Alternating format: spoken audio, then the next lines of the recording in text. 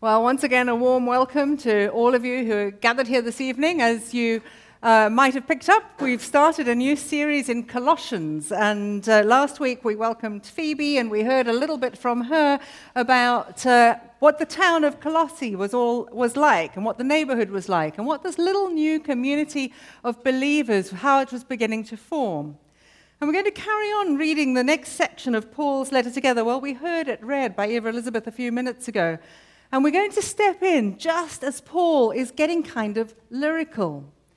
That section which you heard is actually a poem, and hymns and poems do things to our imaginations. To be honest, I've always rather struggled with poetry. I'm kind of a linear kind of person, and the way that poems kind of pull ideas and metaphors and concepts from all sorts of places and weave them together can sometimes do my head in a little bit. I like a mathematical proof where you can just go through logically, but poetry operates always on different levels and capturing our minds with echoes of thoughts and beauty. And so Paul had started his letter to them, beginning to just set out who he was, and then he starts thanking God for various things. And I feel like you can almost capture his enthusiasm as he goes through those first few verses. As he's giving thanks, he begins to remember who it is that he's giving thanks to. And then he winds out with this outpouring of a gospel of the good news about Jesus. Now, what I want you to do, in front of you, there's a piece of folded paper. Well, there's 3 in a pew, and if there's more than 3 of you in a pew, stick your hand up, and the usher will give you one. Don't open it. Don't open it. I just want you to look at the front. So you're all going to just hold it like this. But you will want a pen or a pencil, or if you're a Weber, you need a whole raft of colors, because I'm going to ask you to do a few things with this piece of paper. And the first thing I want you to do is to begin to think about Jesus. And if you were saying thank you to Jesus, I want you to begin to jot down on here just some ideas about Jesus. Anything that comes to mind. And, we're fresh over Christmas, so maybe Jesus in the manger, or Jesus as a baby, or maybe you're already anticipating Easter, so maybe Jesus on the cross. What are some of the images which come to mind for you about Jesus? If you are a regular in Atrium, I hope that the first thing you wrote down was Jesus is the Good Shepherd, because that is really key Atrium knowledge just there. And then as you write down a few ideas, perhaps you want to put down some adjectives, some adverbs, some metaphors, some pictures, some images. Now, if you're not very good with words, you can just sketch at this point, or you can begin to write a song. I don't mind what you do, but just begin to think about who it is that I'm talking about. And who Paul is talking about. Because Paul is sitting in prison and he's writing to this new little church. And he's writing because he knows that their very survival is predicated on their ability to get hold of who Jesus is.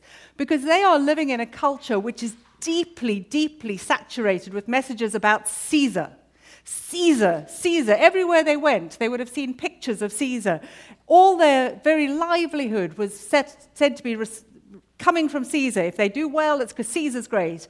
If things flourish, it's because Caesar's great. The message of their culture was that Caesar was ruling, and therefore all was well. Kind of reminiscent of Big Brother as well in 1984, the sense that you're being watched at all times by Caesar. And Jesus wants these young Christians' minds to be refocused. He knows that they need to get a better grasp of who Jesus is, because that is how the church is going to survive. And it's worth remembering that for the people in Colossae, Jesus, it's not that long since he died. He's still very human to them. His death would have only been several decades before, and so there's living memory about Jesus the man. And so Paul wants to break through all of that and enlarge their vision of who Jesus is. And so Paul offers in this hymn 4 aspects of who Jesus is. He talks about Jesus being fully God, the image of God. He talks about Jesus being creator, and then crucified, risen, and the Redeemer. And If you want to, you may now open up your piece of paper, and in it is a translation of this poem, which is, I'm using the Kingdom New Testament at the moment as a slightly different translation, which I'm really enjoying. It's one by N.T. Wright, and so this is his translation of the Colossians 1 Jesus poem. And so you might want to just follow along with it there. So first of all, Jesus as the image of God. In verse 15, he is the image of God, the invisible one, the firstborn of all creation. And later on in verse 19, for in him all the fullness was glad to dwell. This is really the first Christological exposition. And this is Paul laying down the beginnings of the theology of Christ that for many of us, we've just kind of absorbed with the water we've drunk for as many years as we've been in churches. But you've got to kind of get yourself back into that first century mentality of how mind-blowing this was. All of God in Jesus. All of God in Jesus. Now for Jesus, of course, his earthly sex was a necessity to being human. At the end of the day, he had to be physically one thing or the other, because the critical point for Jesus was that beneath his male sex, he was completely and fully human. It was his chromosomal, organ-filled body which exemplified that he was on earth and not some kind of something else, not some kind of demigod or an angel or partially human. He was a blood-bearing person within whom all the fullness of God was shown. And sometimes our view of Jesus is just too small, and Paul wants to expand our minds to see Christ more fully. Jesus is not partly God, but he has every aspect of God, the totality of the Godhead within himself. As the beginning of the sort of theology of the Trinity was beginning to be formed, and as the ways we sometimes think of the Trinity, it's tempting to think of it as kind of like a pie with three pieces. And this is something I was reading this week, and they were saying, you could almost imagine slicing up the pie, and you've got God the Father, God the Son, and God the Holy Spirit. It's so hard for us to get our head around this fact that Jesus was fully God. And as Jesus himself said to Philip, and you can read this in John's Gospel, chapter 14. He said to you, whoever has seen me has seen the Father. How can you say, show us the Father? Jesus himself knew that he represented the Father on earth. And so Jesus is fully God, but he is also the Creator. In verse 16, for in him all things were created in the heavens and here on the earth. Things we can see and things we cannot. Thrones, lordships and rulers and powers, all things were created both through him and for him. In him all things were created.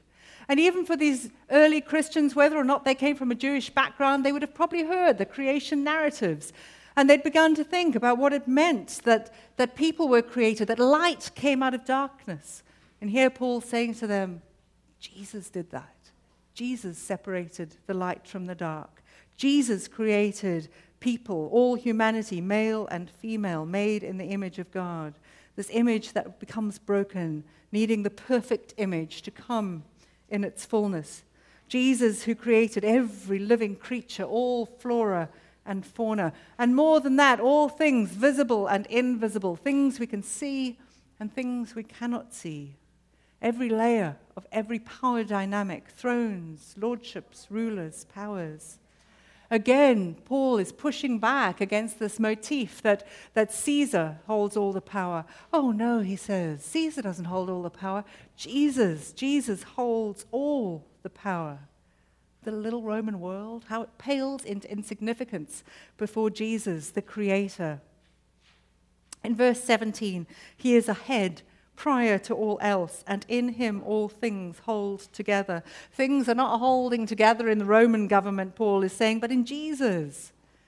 Caesar's not in charge, Jesus is in charge. He's ahead, he's before, he holds all things. There is nothing that comes before him.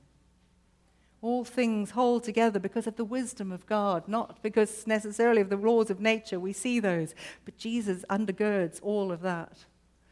So Jesus is the image of God, he's the Creator, And Jesus is Lord. In verse 18, he goes on, and he himself is supreme, the head over the body, the church. He is the start of it all, firstborn from realms of the dead, so in all things he might be the chief. For in him all the fullness was glad to dwell. Jesus is the head of all things, the chief, the firstborn. In him is all the fullness. Head of all the galaxies. What would you put him as head of? Head of all the superpowers. I don't know, all the things that could be. But if you've got a head, then you have to have a body. And I wonder what you would think of as the body if you hadn't ever come up with this concept before. But here you've got the head, and you can almost hear the gasp when Paul says, and the church is his body. The church, that's you guys, the people in the pews. You're the ones who are going to walk and talk and live out the instructions from the head. You are going to be the ones who embody everything which Christ is about. Suddenly the church is pushed from humble obscurity into prime position. If you passed anyone on the street in Colossae in first century Turkey and said, where is God manifest? They're not going to say the church. It's not going to be the first thing that springs to their mind. This new, humble, patchwork church made up of all the misfits of society, of men and women and slaves who gather to worship. Divinely, eternally connected, as are we, to all generations of believers. So Paul is calling them to see their relevance in this Jesus story. Jesus is the preeminent Lord over all, but they had a vital role to play in the way that this is all going to work out. They're the ones who literally walk and talk out God's purposes on earth. What a calling. And then Jesus is the one in whom all things are reconciled and redeemed. He is the firstborn from the realms of the dead. Unlike Lazarus rising from the dead who had to rise again, Jesus rose and never had to die again. He is the first who rises to everlasting life. And through him to reconcile all to himself, making peace through the blood of his cross. Through him, yes, things on the earth and also the things in the heavens. This grand finale of the poem draws us to this pinnacle, this apex. What would you have thought of making as the apex of your poem? Probably not the cross. This raw tool which turns out to be so pivotal for the narrative of God's love. The cross where all our sin, all the evil of the world was broken and beaten. The cross which bore Jesus' blood, red, raw, flowing blood. The violence of the death extraordinarily transforming into a message of peace. Once again, we see Jesus died for all, to reconcile all men and women. Jesus preceding Adam and Eve and containing all of God. He saves all equally, slave and free, all mankind. And as I was thinking about this image, I just love the fact that blood is just blood. It's not male blood or female blood or anything blood. It's just blood. It was the blood of Jesus on the cross that we can look to as the sacrifice, the end of slavery, as Phoebe understood it last week. So Jesus, fully God, creator, crucified, risen, and reconciler. And this resurrection of Christ is the way which enables us all then to step into the kingdom of light, leaving the kingdom of darkness behind. He is the means by which we are rescued and redeemed and restored. And so as we imagine Paul helping this young church get to grips with this early Christology, the theology of Christ is, I wonder where your poems are going to go. What is it that's going to spark your imagination, or where are your imaginations constricted? But even though we've had 2,000 years of books written about Christ, where does our worldview push back? Where do you find yourself kind of slightly resisting that idea of Christ as the one, Christ as the power, Christ to whom all allegiance is due? If we see Jesus as fully God, what difference does that make to how you pray, how you behave? It kind of pushes back a little bit about Jesus being too buddy-buddy, because God is just huge. And so how is it that we address Jesus when we pray? If we see Jesus as creator, how does that challenge us in the ways that we live? What are the things that we want to respond to in creation differently? How are we going to view the things that we pay attention to on this earth? It could be to do with creation care. And last week, I just saw something in passing about a phrase, every Ziploc bag you've ever used is still somewhere in the world. And it's kind of haunted me all week. It's just like a terrible thought. And every toothbrush you've ever used. I mean, these thoughts, I think they need to capture our imagination because we do need to reconcile our existence on this earth with the fact that Jesus is the creator of the earth. And so we try to pay attention to the ways that we use it, but also to the ways that we delight in it. Kim is one of the people I know who delights most clearly in creation. And if you don't follow her on Facebook, you should, because she pays attention to the details of every beautiful thing around her. So I urge you, pay attention to the beauty around you and give thanks for the way that Jesus created. Take time. Take time. And pay attention to the fact that Jesus is Redeemer. That there is an end to darkness. That there is a way from darkness to light. And it comes through this costly, costly shedding of blood on the cross that comes as he suffocates to death. But even in that violence, you see the peace that comes as its result. And peace is never easily won. We have to fight for peace. Even simple things like having a Sabbath can be so heavily contested. Where are you going to be fighting for peace in your own life or in the lives of people around you as you think about Jesus as Redeemer? And where this week, perhaps, as you think about your poem, will you think about where Jesus is Lord? It must have been tough for the church in Colossae to have been under the rule of Caesar. But then again, if you look around the world today, you see every place it's kind of tough. There are leaders all around this world who make things hard for the people in those countries. Power can be such a powerful way of disturbing the peace. And so, for example, even in this city, we need to make sure that we are striving for peace in the days and weeks ahead. As the body of Christ in Metro DC, we have a responsibility to be praying with vigor for justice, for integrity, to do so with humility, for power to be used, not abused. It doesn't matter, well, it does matter, but I don't care which way you vote.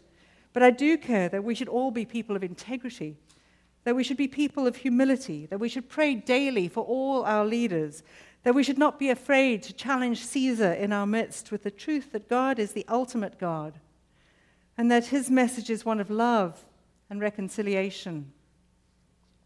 And so this week, I'm going to suggest you take away your piece of paper. I'm going to suggest that you take some time to listen and think about who Christ is. I want you to take those first words that you began to write down, and I want you to think, how will you respond?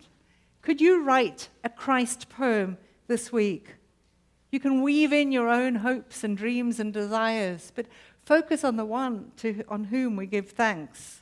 Allow your imagination to soar. I counted up. Paul's poem is about 130 words. Why not restrict yourself to that and see, could you do that as a maximum? And if you're brave, why not send it to me once you've written it? I'd love to write a blog with some of our Christ poems in it. That'll challenge me as well to finish mine. And if you'd rather draw a picture, do that. Some sort of response which says, who are you, Christ? And how am I following you in this world today, in this place? How are you going to respond to God, who is all of God, who is Creator, Redeemer, and Lord? You're going to have a few minutes now just to get started on that as you begin to think about who Jesus is. Heavenly Father, precious Jesus, Holy Spirit, we thank you, Trinity God, that you are all things and in all places, through all times. We thank you that Jesus was human, that we can identify with him. We thank you that he is also creator, that he made us. We thank you that he is our Redeemer and that he restores all things. Help us to get a bigger vision, a bigger idea of who Jesus is. Amen.